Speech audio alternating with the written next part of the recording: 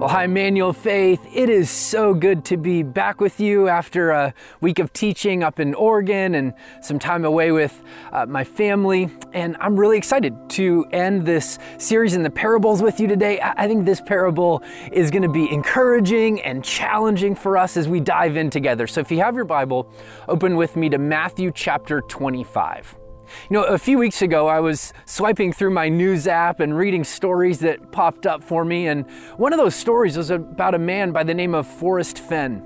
He lives in New Mexico, and back in 2010, he took part of his fortune and he buried it. $2 million that he buried in the mountains of Colorado. He then included a cryptic poem at the end of his book, The Thrill of the Chase, and he gave instructions in that cryptic poem about how to find it. So for the past 10 years, there's been this group of people that's been obsessed with trying to find this buried treasure. 5 people have actually lost their life looking for it. Many have developed an unhealthy obsession with trying to find it. And there have been a lot of people along the way that doubted the validity of the claim that there was actually this chest with rubies and gold and necklaces buried in the mountains of Colorado. But in June of 2020, somebody who wants to remain anonymous actually found this chest of buried treasure. This is the stuff of pirates. This is awesome. They found it in the mountains of Colorado. They said, well, yeah, the poem sort of led me right to it. It's interesting because this idea of burying our wealth or burying our fortune isn't unique to Forrest Fenn. See, people do this all the time. They bury the best parts of them. They conceal and try to keep hidden some of their best gifts. And some people do it out of fear, or some people do it because they're exhausted.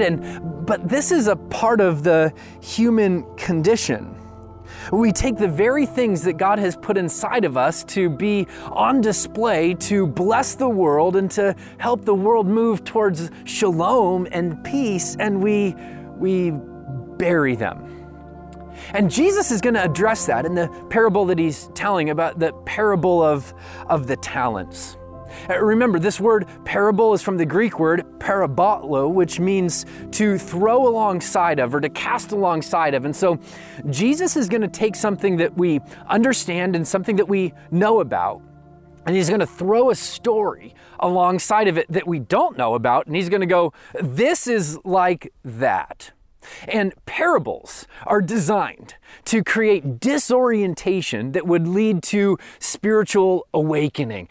They're designed to make us go, is that really the way life works? Is that actually what's going on here? And then to recalibrate our life with this awareness of who God is and the way that he's designed us to work in his world and function in his world, and then to be transformed by the renewing of our mind. So listen to this story that Jesus tells. We're beginning in verse 14 of Matthew chapter 25. Here's what he says. For it will be like a man going on a journey, who called his servants and entrusted to them his property. To one he gave 5 talents. To another he gave 2, and to another he gave 1, to each according to his ability. Then he went away.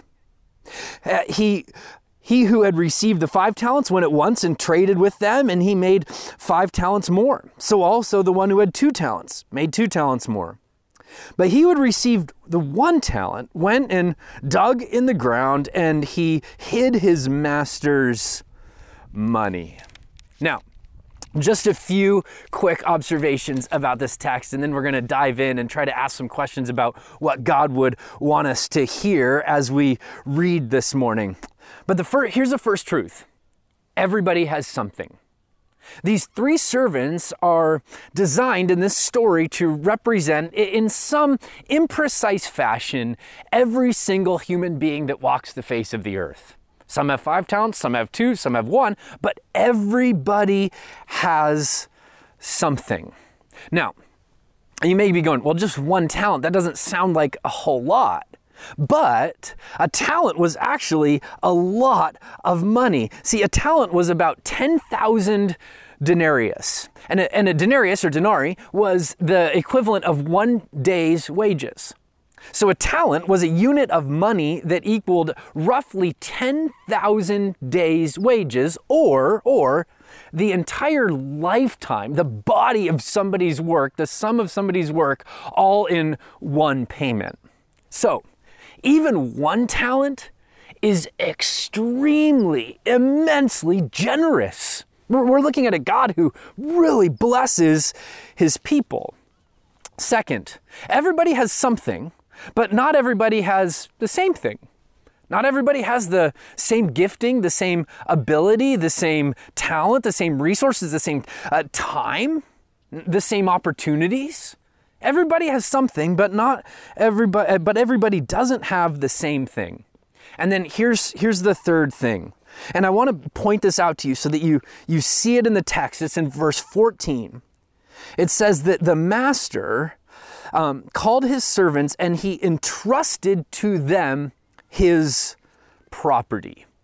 It's his property, his talent, his money, his opportunities, his time. He is calling humanity to view their lives as stewards rather than as owners. See, here's a perspective that Jesus wants you and I to adopt about our life. It is not our own. It is all on loan. In fact, I would invite you to write that down. It's not one of our main points today, but I think it would be helpful to try to get this into our soul. It's not our own. It's all on loan. My house is not my own. My kids are not my own. My relationships are not my own. My job is not my own. It's not my own. It's all on loan. And in the rest of this parable, Jesus is going to explain to us how embracing that posture and that perspective of life, of our stuff, of our bodies, of our opportunities, that perspective actually leads to vitality and life and flourishing, because it's the way that he designed us to live.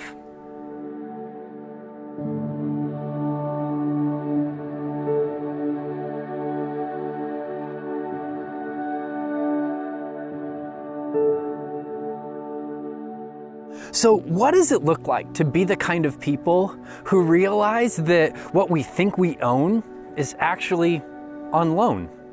That's where Jesus is going to dig in this parable. And listen to what he says in verse 19. Now, after a long time, the master of those servants came and settled accounts with them. Settled accounts. This is a banking terminology. This is somebody going to their financial advisor at the end of a quarter and saying, how'd we do? With the money that we put in, what did it yield? So please hear me on this, Emmanuel Faith. God expects that we would take what he's given us, what he's put into us, and that we would make much of it in the world that he's called us to live in, that we would further shalom, that we would be a part of loving and bringing common good to the world that we live in. To not do so is to reject an implicit part of what it means to be human. So I'd invite you to think about it like this today, and I would invite you to write this down. God's gracious deposit demands your intentional investment. God's gracious deposit demands your intentional investment. And what Jesus is saying is there will come a day where we have to give account for the way that we used the stuff that he gave. I mean, the Apostles' Creed would say it like this: he will come again to judge the living and the dead. But the really interesting part, as we see in this parable, is that God's judgment for believers is not about whether or not they're saved. It's about the way that they experience life in the kingdom of God. It's about reward that we've identified previously as this inherent joy of being a part of what God is doing. I mean, listen to the way that the Apostle Paul writes about this day in 1 Corinthians chapter 3, verses 12 through 15. With gold, silver, precious stones, wood, hay, straw, each one's work will become manifest. Here's what he's saying. There will come a day when the way that we've lived will be not only revealed, but Jesus will say whether or not the things that we've done will actually last, that will they echo into eternity.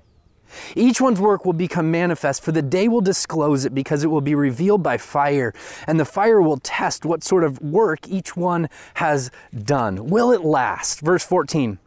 If the work that anyone has built on the foundation survives, he will receive a reward. And if anyone's work is burned up, he will suffer loss, though he himself will be saved, but only as through the fire. See, this isn't an issue of salvation. It's an issue of whether or not we look back at our life with regret, or whether we look back at our life with gratitude, seeing that the things that we've done have made an eternal difference in the lives of people. There's some things we do that will be gold that'll last, and some things that will be wood or hay or straw that will disappear, that will burn up. And see, here's the reality, friends. Don't forget this. God's gracious deposit demands my intentional investment. And only the things that we let go of will actually grow. That's true of seeds going into the ground. That's true of kids needing eventually to leave the home so that they can more fully flourish. It's true of our money, what we hold on to and don't invest. It doesn't grow, it just stays stagnant. And see, here's one of the things baked into this parable that I think is so beautiful. God is not down on goals. He's not down on profit. He's not down on ambition. In fact, he wants us to channel those things, goals, profit, ambition, to make much of his name and his kingdom, knowing that that's the place where we find most joy. If you want to receive, you've got to be willing to release, because God can't bless closed fists. We have to be in a posture willing to receive, and then to let it go so that it can grow.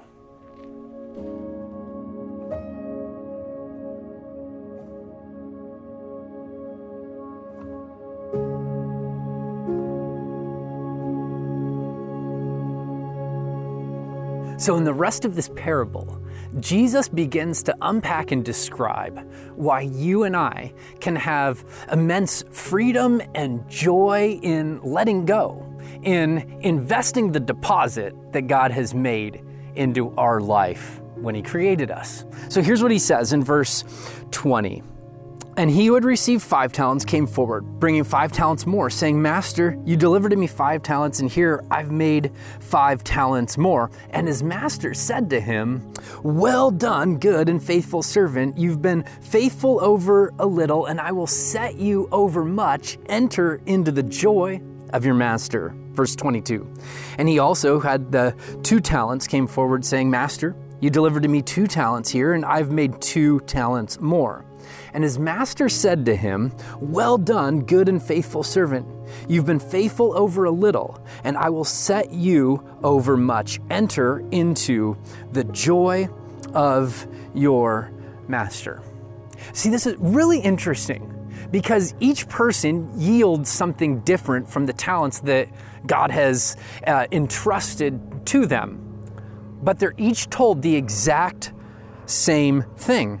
You've been faithful over a little, and now I will give you much. The exact same words are echoed to the 5-talent owner and to the 2-talent owner. And I think this is really intentional on Jesus' part, because he wants you and I, as people who've been entrusted with a different number of talents, to focus not on production, but on faithfulness, to focus on being faithful, not to focus on being productive. And I'd encourage you to write that down because I think it's a huge theme for us as we look at our lives and we try to take the stuff that God's given us and make much of it in the world. The focal point isn't what am I producing? The focal point that you and I as followers of the way of Jesus, as disciples, the thing that we're called to think about and to pray about is, am I being faithful? Am I being faithful? In parenting terminology, we may talk about praising our kids, not necessarily for their production, but for the effort that they put in. And God's saying, oh, that's the exact same way that I work with you. You see, when my focus is productivity, I typically look at what I have and then imagine what God might do. But when I focus on faithfulness, I look to God and ask, where are you leading? And what do you want to do with my life? And even sometimes it might not make sense. Like my favorite example of this in the scriptures is Moses. Moses, who's called by God to go confront the Pharaoh, the most powerful man in the world at the time. And listen to Moses' response back to God when he's told to go. It's in verse 10 of Exodus chapter 4. But Moses said to the Lord, oh, my Lord, I'm not eloquent, either in the past nor since you've spoken to your servant, but I'm slow of speech and tongue. And Moses is like, come on, God, send somebody else who's better at talking. I'm not very good at talking. And listen to what God says. See, Moses is focused not on faithfulness at this point, but on productivity. Am I going to get the job done? Verse 11, the Lord said to him, who's made man's mouth? Who makes him mute or deaf or seeing or blind? Is it not I, the Lord? Now therefore go, and I will be with your mouth and teach you what you shall speak. This is really interesting because God is shifting Moses' focus from, am I going to be able to be productive? Am I going to get the job done? To just be faithful, Moses. Just put one foot in front of the other and use whatever I've put inside of you to further the glory of my name. See, what would it look like if you started to measure your success, not based on your productivity, but based on your faithfulness? I mean, would you try to start a business? Would you maybe decide that you wanted to go back to school? Would you have a really difficult conversation? If you were just focusing on being faithful, what would you do differently in your life today? See, and this flows right into the second thing that Jesus says. In verses 21 and 23, you can go back and look at it. He says, enter into the joy of your master. See, here's the picture that Jesus is painting. When we invest the deposit that God has made into our life, it's not drudgery. It's not like, oh, this is like a Band-Aid. It's going to hurt, but just rip it off really quick and do it. It's not this march of joyless duty. No. It's actually an invitation to immense joy. Investing God's deposit is not drudgery, it's delight. See, I'm convinced that the moments of most joy, the moments when we feel most alive, are moments where we are investing the deposit that God has put into us. They're moments where we are giving ourselves away. Did you know that the brain is actually physically wired for this? To find joy in generosity? Yet generosity has been linked to the activation of the ventral stratum, which has been shown to play a role in the brain's reward system. It gives us that feeling of satisfaction. Recent studies have even shown that generosity heightens a sense of happiness and well-being, and it helps us stave off emotions like anxiety and depression. Yes, enter into the joy of your master is wired into our physical bodies. And see, what Jesus is not saying in this section is, hey, when you get to heaven, it's going to be great. Although that's true, I think his focus is on the everyday. Those moments where we enter into his joy as we give ourselves away, like today. As you're generous, you could experience this today. One of Jesus's sort of baked into this parable emphases is that you and I are designed for participation with God, not just observation of Him. Like, we have a part to play in His kingdom, and that's part of carrying the image of God. So what might that look like for you today? To find joy in giving yourself away? Is it maybe being generous with your finances to help the people around you? Maybe it's an awareness of people's struggles, to be generous with your time and your attentiveness. Maybe it's to make an investment in the people closest to us. Other dads and moms. Man, what a beautiful opportunity we have to invest our lives into our kids. And it's this really short season in our life. Are we going to make the most of this? Are we going to invest in the deposit that God has made into us? Are we going to work with others for the common good and for the noticing of, or the realization of shalom? See, here's what I want you to realize, that there's this progression, right? It's be faithful with the deposit God's put in front of you, participate with God in what He's doing in the world, and then experience His joy.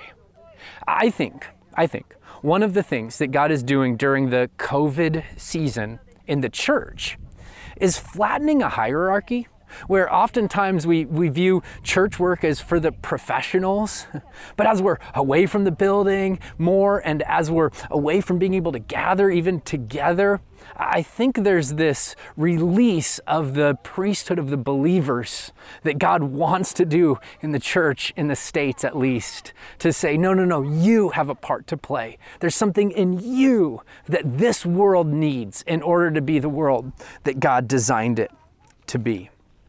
And then finally, Jesus frees us to invest by addressing a generally held assumption in His day. Why would somebody bury their money? Why would somebody bury a talent? Well, it's really interesting. According to rabbinic law, burying your money was the safest thing that you could do with it. It was one of the ways that people would keep their money from thieves and from bandits. But what Jesus is saying is, I want to move you towards influence, not towards safety. And I'd invite you to write that down as the third thing that Jesus is teaching, towards influence, not towards safety. See, first He says, I want you to focus on being faithful, not being productive. I want you to focus on delight, not drudgery. And I want you to focus on influence, not necessarily on safety. See, the problem with burying your talents to keep them safe is that you also prevent them from making an impact in the world. According to Jesus in Matthew chapter 5, it's like hiding a light under a bushel so that no one can see it. But that's not the reason that you have light. That's not the reason that you have talents. You have talents to invest them and to utilize them for the furthering of God's kingdom. See, I would love to imagine that there will come a day when we stand before the throne of God and all of our lives are laid bare. But I mean, think about those moments where you've failed, right? Where you just sort of fell flat. And imagine Jesus saying something to you like, wow, that was an immense failure. like, wow, you really fell on your face there. But I'm so proud of you because you were going for it. You wanted to make a difference in the world. You believed that I wanted to use your life for something great. And look at the way that I used all the broken pieces of that quote unquote failure and made something beautiful out of it.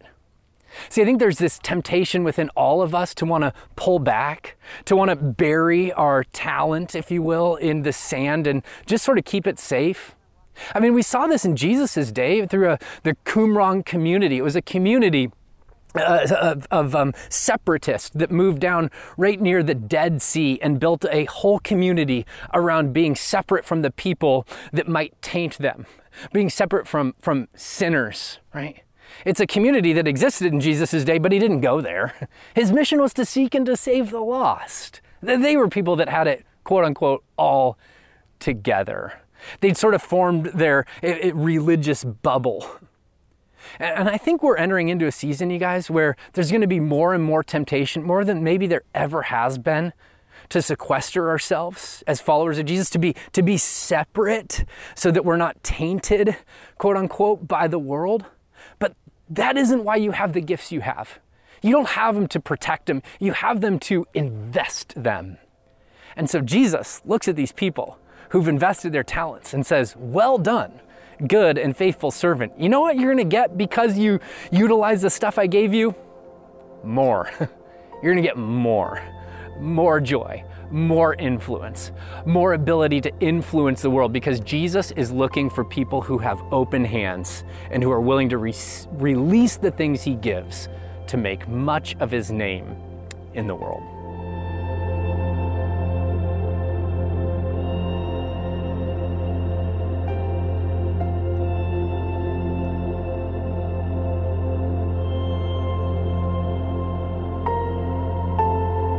So Jesus wants to free us to use this deposit he's made into our life when it says that he wove us together in our mother's womb, to use everything in us to make much of his name. And he's done that by saying, man, focus on faithfulness, not on productivity. Know that this is about delight, not about drudgery. And then it's not about playing it safe. It's about having influence.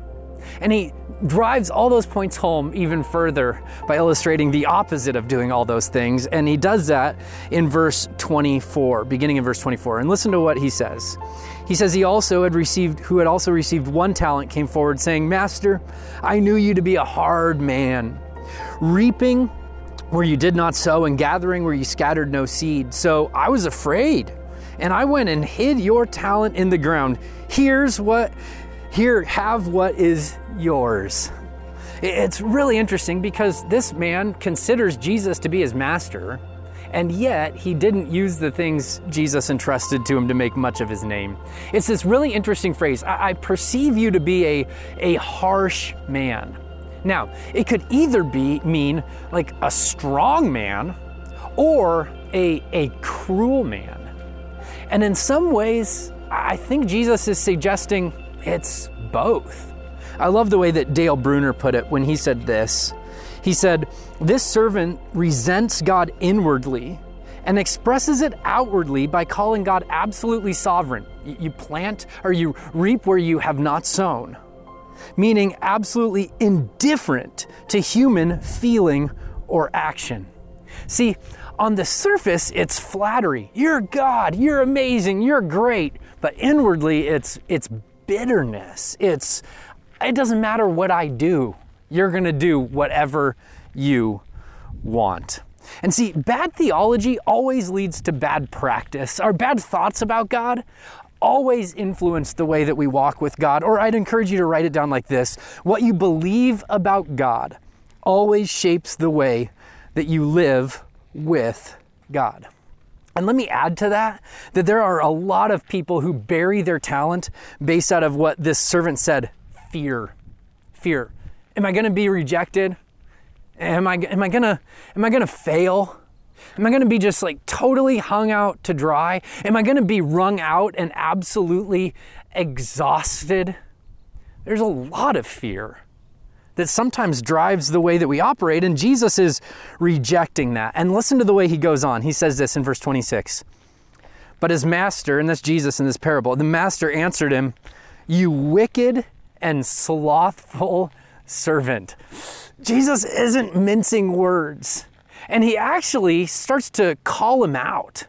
You're wicked. It's evil to do nothing, to say nothing when maybe we should speak up, to not invest our lives. Jesus isn't ambivalent about that. He says, no, it's wicked, it's evil. It goes against the grain of the universe, the way that I've designed things to function. It's called, oftentimes in the church, it's called a sin of omission, the things that we don't do. And then he says, listen, it's not just that you're fearful, it's also that you're slothful or that you're lazy. I mean, we could go through a list of sports people who had all the talent in the world but just didn't invest it. Or people that had a lot of money but didn't make much off of it because they weren't willing to let some of it go. And they didn't make much of the kingdom because they wanted to hoard. I'm reminded of the Apostle Paul writing to Timothy, 2 Timothy chapter 1, verse 6. He says, "Fan into flame the gift that was given to you by the laying on of hands." See, it's God's gift, but it's Timothy's investment. It's him taking what God's deposited and refining it and making much of it so that it can make much of the name of God. So Jesus continued in verses 26 and 27, "You knew that I reap where I have not sown and gather where I have scattered no seed. Then you ought to have invested my money with the bankers, and at my coming I should have received what was my own plus interest." See, Jesus is calling out this totally disingenuous statement that the man made. He's going, listen, if you really did believe that I reap where I haven't sown and harvest where I haven't planted, then why wouldn't you have taken some risks? Well, why wouldn't you have attempted to do some things for my kingdom? If you knew that I could make much of a little investment, why not try something?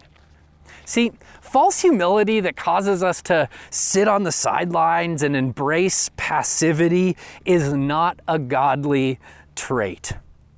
So I wonder if there's anything going on in our life right now where we would say we believe one thing about God, but then when we look at our lives, it actually says we believe something different. So the end of this parable, I'm just warning you, is designed to make us shudder a little bit. It's designed to make us really think about our lives. Because remember, parables are designed to create disorientation that leads to awakening. So take the talent from him, Jesus says, and give it to him who has 10 talents. For whoever has more will be given, and he will have an abundance. But from the one who has not, even what he has will be taken away. And cast the worthless servant into the outer darkness. In that place there will be weeping and gnashing of teeth. Wow. Yikes. Like I said, it's designed to make us go, ooh, and to think about it a little bit. After reading a number of commentaries, some commentaries will say that Jesus is speaking about hell here. So the point of the parable is you better use what God's placed inside of you so you don't go to hell. Right? The only problem with that, well, there's two problems with that actually. Number one is that this passage never talks about hell. That's the first passage. That word isn't any of the three ways that word is translated, it's not there. Second, if we do make this about hell, then we have to rethink our whole soteriology, our way that we envision what it means to be saved. So being saved is not just by grace alone, through faith alone, in Christ alone. You also have to add to that, and in order to really be saved, you've got to invest the deposit that God's made into you. See, I think it's far better to read all the negative things that Jesus says in parallel to the positive things that he has already said. That faithful people get to experience God's joy at deeper levels and then they are entrusted with even more. It's this sort of self-perpetuating cycle. And certainly, for those who squander their life, for those who squander their gifts, there's immense sadness. You might even call it weeping and gnashing of teeth. And Jesus is saying, catch this, he wants better for us. He wants us to experience his joy. He wants us to walk in the purpose, the reason that we were designed. That's the way that the world works. See, God's generous deposit demands my intentional and your intentional investment. So let me close by giving you just 3 things to write down really quick. 3 invitations today. Number 1, assess what you have. Don't lament what you don't. Assess what you have. What do you have that God's maybe inviting you to invest? Are you doing well financially? I want to invite you to be a part of the kingdom of God, investing in the work of the kingdom. That might be right here and investing in phase 2 of the Beyond campaign. It might mean blessing some of the people in your neighborhood. If you have time, I would encourage you, invest your time. Use it to make much of the kingdom. Listen to people. Serve people. If you have opportunities, God's brought opportunities into your life. Don't neglect them. Utilize them. God wants you to walk into his joy. Second, reject a posture of fear or laziness. In the parable, the servant who does nothing because of fear and a wrong perspective of God. Reject that. And then third, here's what I want to invite you to do. Trust that God will use your faithfulness to make much of His goodness, to make much of His name and His kingdom. I'll be praying for you this week as you take God's deposit and invest it in God's world for the glory of His name and for your joy as you walk with Him.